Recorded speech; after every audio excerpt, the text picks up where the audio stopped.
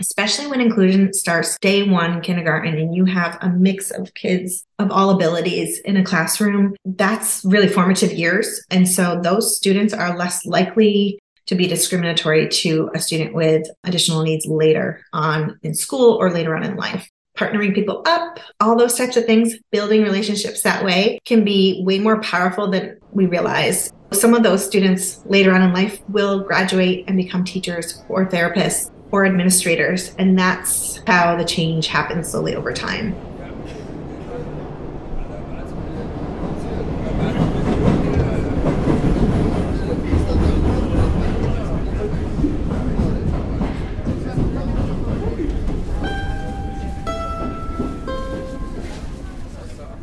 Welcome to Towards a Kinder Public, a podcast exploring issues in public space and ways to design kinder space that better meets our interconnected needs. I'm Kevin Castle, and along with Annie Chen, we are Kinder Public. Today's episode is Communication Access for All in Public Space, Understanding Disability Inclusion with Janae Romano. This is part 2 of our conversation with Janae, a nurse with more than 20 years of experience working with individuals with neurological conditions that impact their communication abilities. She has extensive training in literacy for individuals with complex communication needs and has worked and trained with leaders in disability inclusion and the right to education for individuals with disabilities. If you have not accessed part 1 of our conversation, we invite you to go back to episode 5 and listen or read there first. A full transcript of that conversation is available on our website.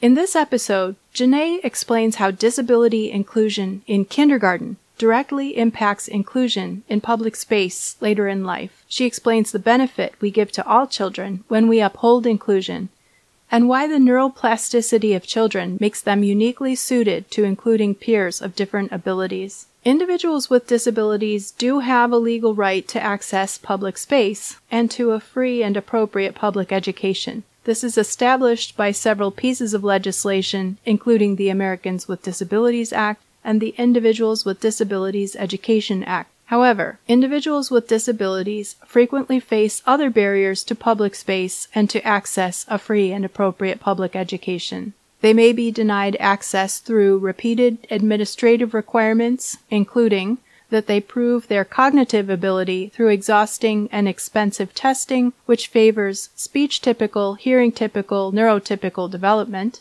that they prove through expensive medical and specialist documentation that they require specific up-to-date disability supports, and that they enlist expensive legal representation to ensure the disability supports are made available. The question we pose in this episode is, what steps can each of us take to promote disability inclusion and communication access for all in public space? An extensive set of links to learn more are available on the podcast page of our website, kinderpublic.com, under this episode. We are grateful to have with us now Janae Romano, an advocate for individuals with complex communication needs, to explain more. When I was navigating difficulties, I shouldn't say was navigating, I am navigating difficulties with communication accommodations for my child. And you had so many really supportive ideas to share. One of them I've mentioned already, which is the principle that all communication is valid. In your experience, have you found that there are systems or philosophies within communication disability supports that are more accommodating of the individual with the disability, and some that are more ableist and tend to work towards the comfort of the speech-typical, hearing-typical, neurotypical community? We've touched on this already a bit, but what is a framework that is centered around the individual with complex communication needs? Well, I do think any of our longstanding systems that we have in place are going to be more geared to the able-bodied individuals.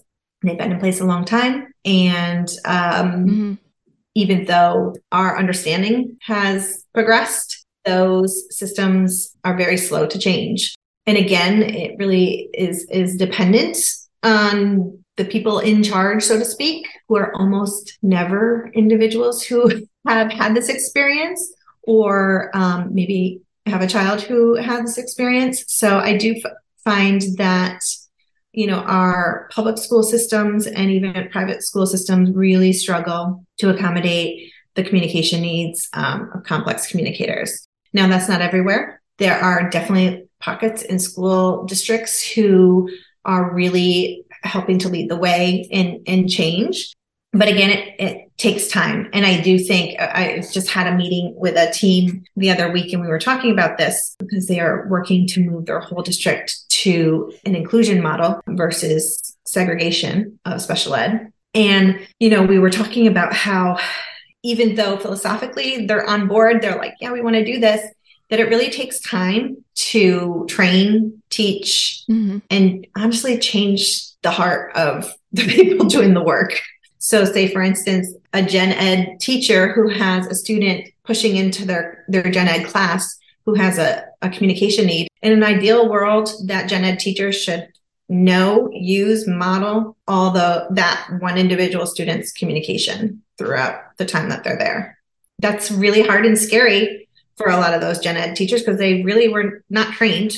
Even a lot of our special ed teachers are not trained in these newer modalities as well. And so I think a lot of times when people are resistant to this, it comes from their own fear. It comes from their own guilt, perhaps. I've seen that before because some of these people have been in the teaching world for years. And my philosophy is once you know better, you do better. Thank you, Maya Angelou. But some people, they feel it as a threat, to what they've done in the past. And then you have to feel bad that you didn't, provide something for someone else. I work frequently with an organization called Rhett University and their founder, Susan Norwell. I love to have people listen to her speak about her journey because this is what she does. She lives, breathes. She's been doing it for over 30 years. And she tells a story about a young woman who was a little girl when she met her, and she had a diagnosis of autism. And so she taught her to read and write using alternative methods. And then later that girl was found out she was misdiagnosed, and she was diagnosed with Rett syndrome, which at the time, there wasn't even an attempt to teach children with Rett syndrome how to read and write. They were deemed intellectually disabled because there was no way to prove that they could understand. And so it's really a great story that she tells because you can see her humility.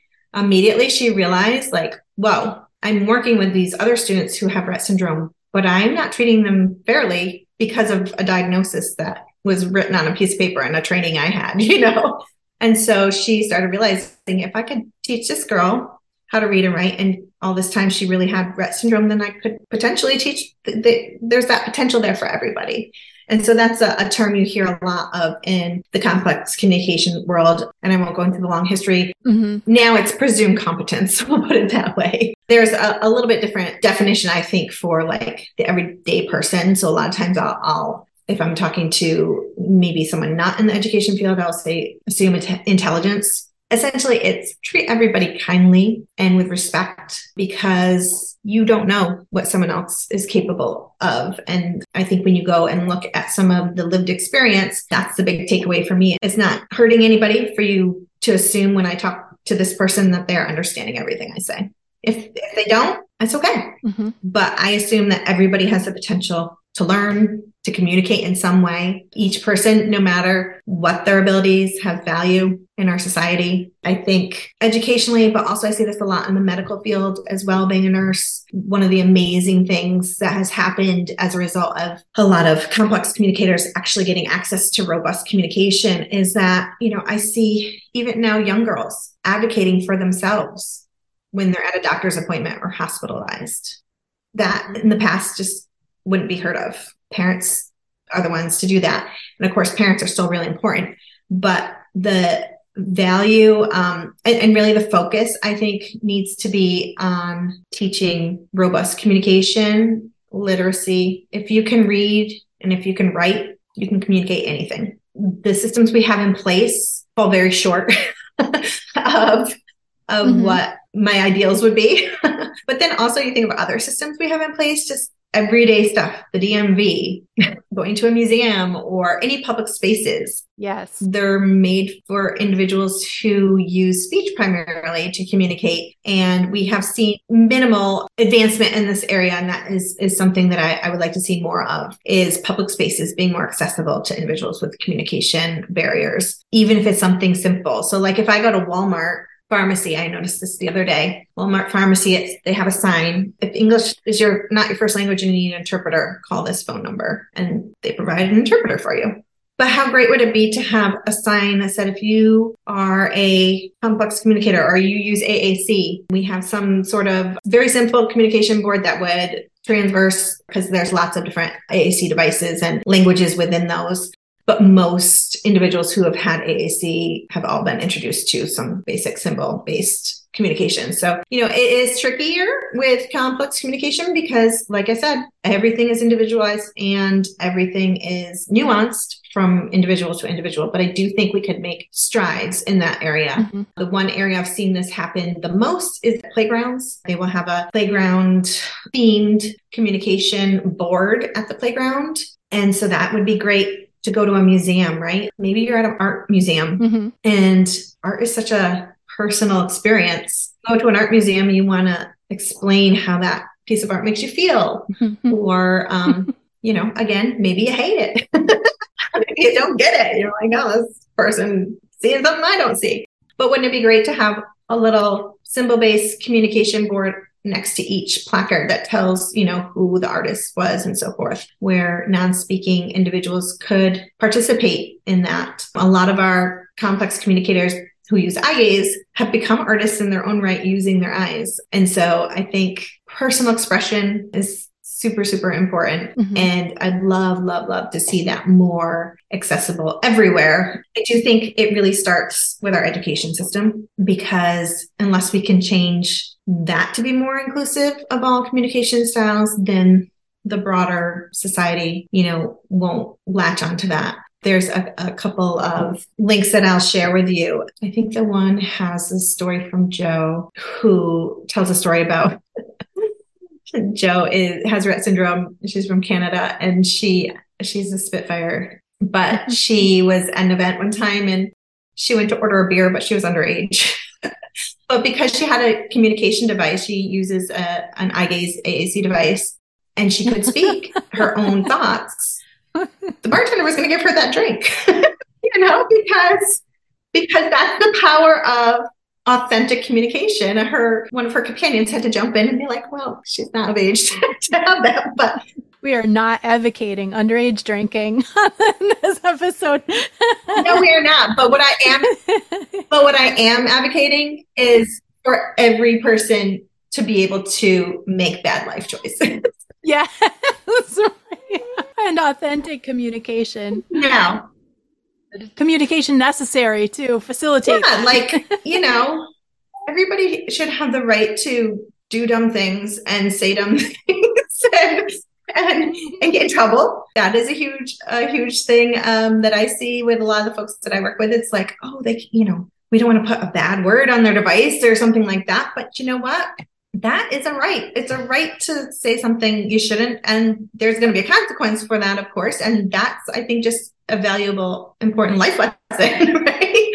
But if people are not given the opportunity, they're not going to learn that lesson. That's like a very interesting form of censorship that you're talking about, because those words do have functions for us, so biologically and otherwise. So it's really interesting. It's like almost not giving people the option to say no, or to, again, it comes back to not being able to express dissent. And this is another topic I talk about a lot, because it doesn't get spoken a lot about, because people don't like to think about it. But non-speakers are at a significantly higher risk for abuse. And so to me, the way to combat that is communication. Right. Forceful communication. Yes. I'm going to tell on you. Like I create boards for my folks that I work with. Like, you're mean, I want them to be able to tell me those things about adults and let them know that it's okay to use those forceful words. In fact,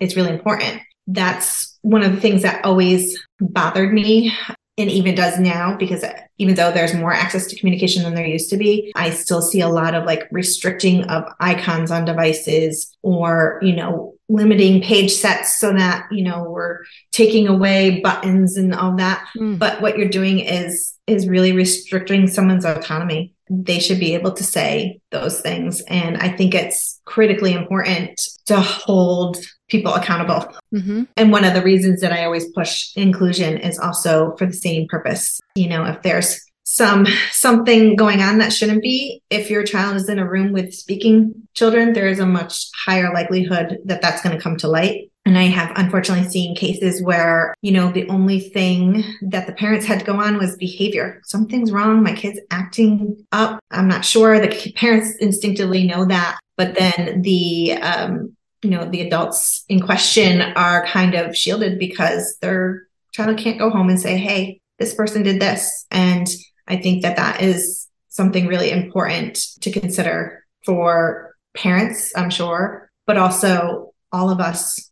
I'm a nurse. I'm a mandatory reporter. My husband's a school bus driver, and he just had a training in mandatory reporting and things like that.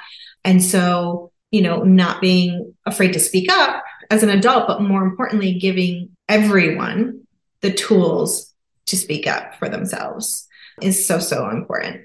And I think until communication is really taken seriously in that light, if for no other reason, that's a reason to give people access to a full, robust communication system. I just feel very, very strongly about that one. Right. Thank you for bringing that up. So I wanted to ask, are there public institutions or public resources that we should focus on for improvements in accommodating complex communication?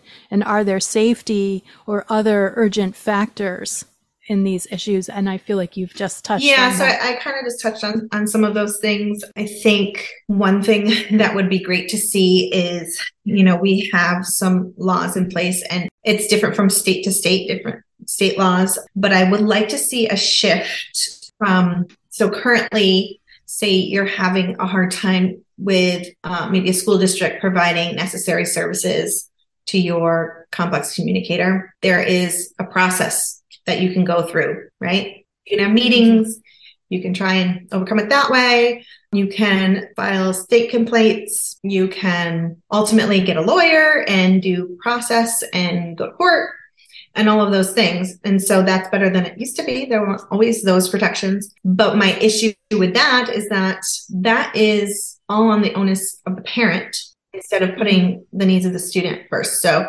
I would like to see the districts have to be the ones to prove that. Right now, it's the parents have to prove that the student needs XYZ. I would like to have it the other way around, where the district has to prove that the student doesn't need XYZ. And so I see this a lot of times. There is this kind of loophole, I guess is the best way to put it, that a lot of services are challenged. Well, we only have to provide what's necessary for them to access their education. I've seen this multiple times with students that I've worked with, and that is absolutely true.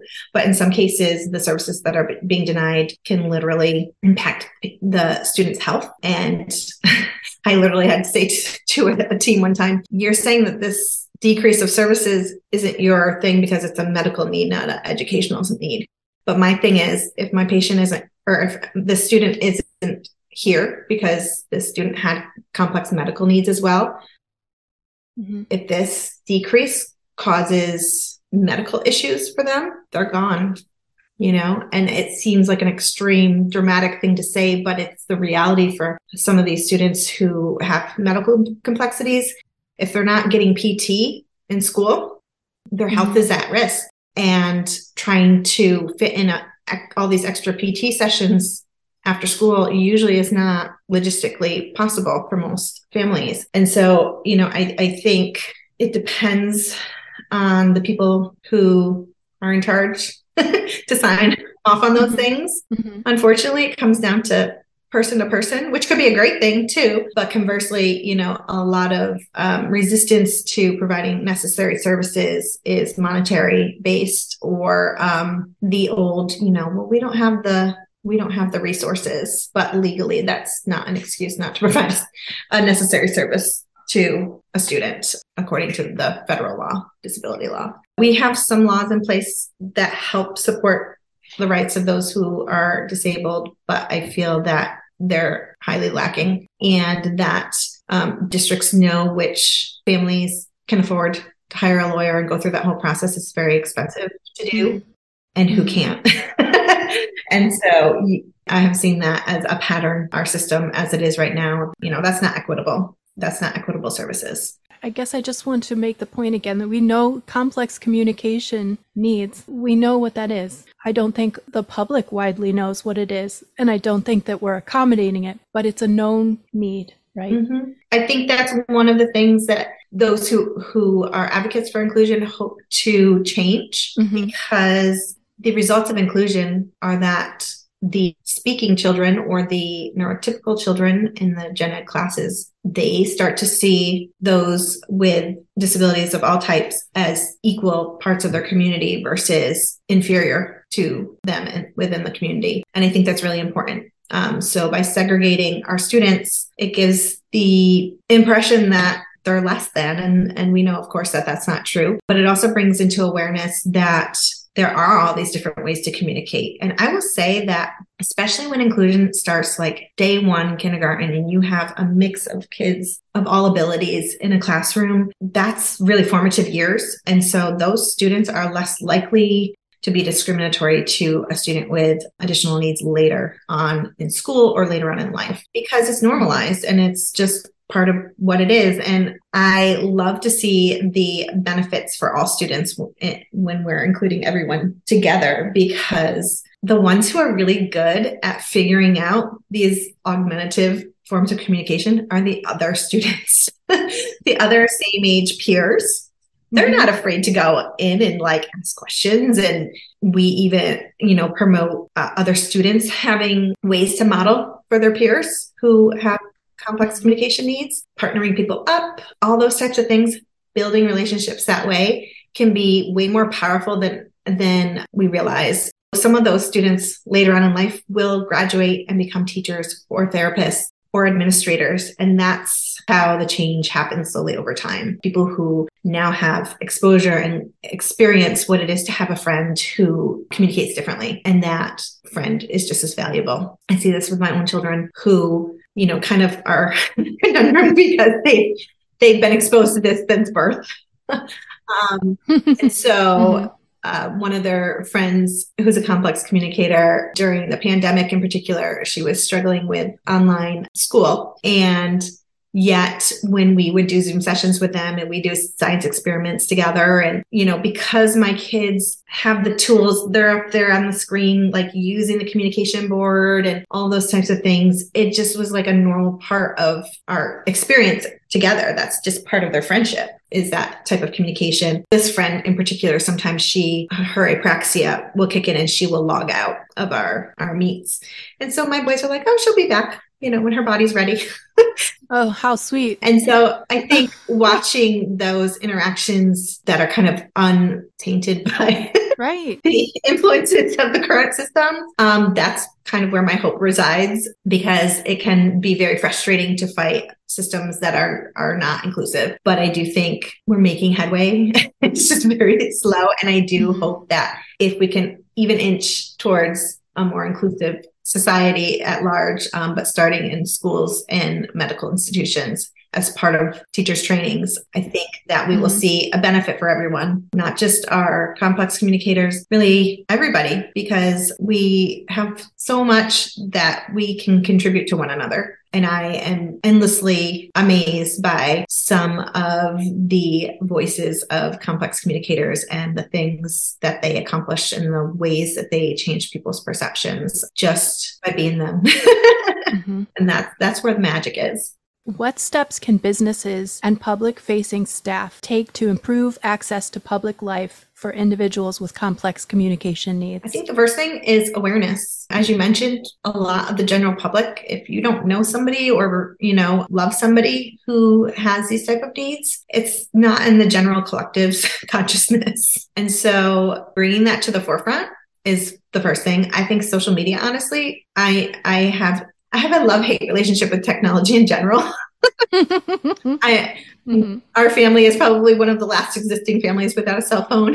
But I do think that there is huge power in technology and in social media. Without technology, we wouldn't have eye gaze, and so many of my friends wouldn't be able to tell me all the wonderful things that they tell me. So I'm not anti-technology or even anti-social media, but I think when used in the right way, we can start to see more diversity of the world, whether it be culturally or in this realm of disability. And again, we start to see people as people versus preconceived notions, some stereotype in our minds. And so I follow lots and lots of individuals who have those lived experiences, and I love to hear their thoughts, and I read their blogs and their Instagram accounts and those types of things. And I share them. I love Special Books for Special Kids is a YouTube channel that is awesome. And they do interviews with people from all walks of life with all sorts of different abilities or challenges in a very holistic and respectful way. Chris, who runs it, kind of reminds me of like the modern day Mr. Rogers.